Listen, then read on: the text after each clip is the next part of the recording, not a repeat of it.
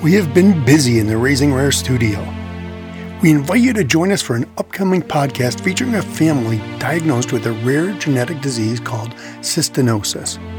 Cystinosis causes cystine accumulation in every cell of the body, creating tissue and organ damage. May 7th is Cystinosis Awareness Day.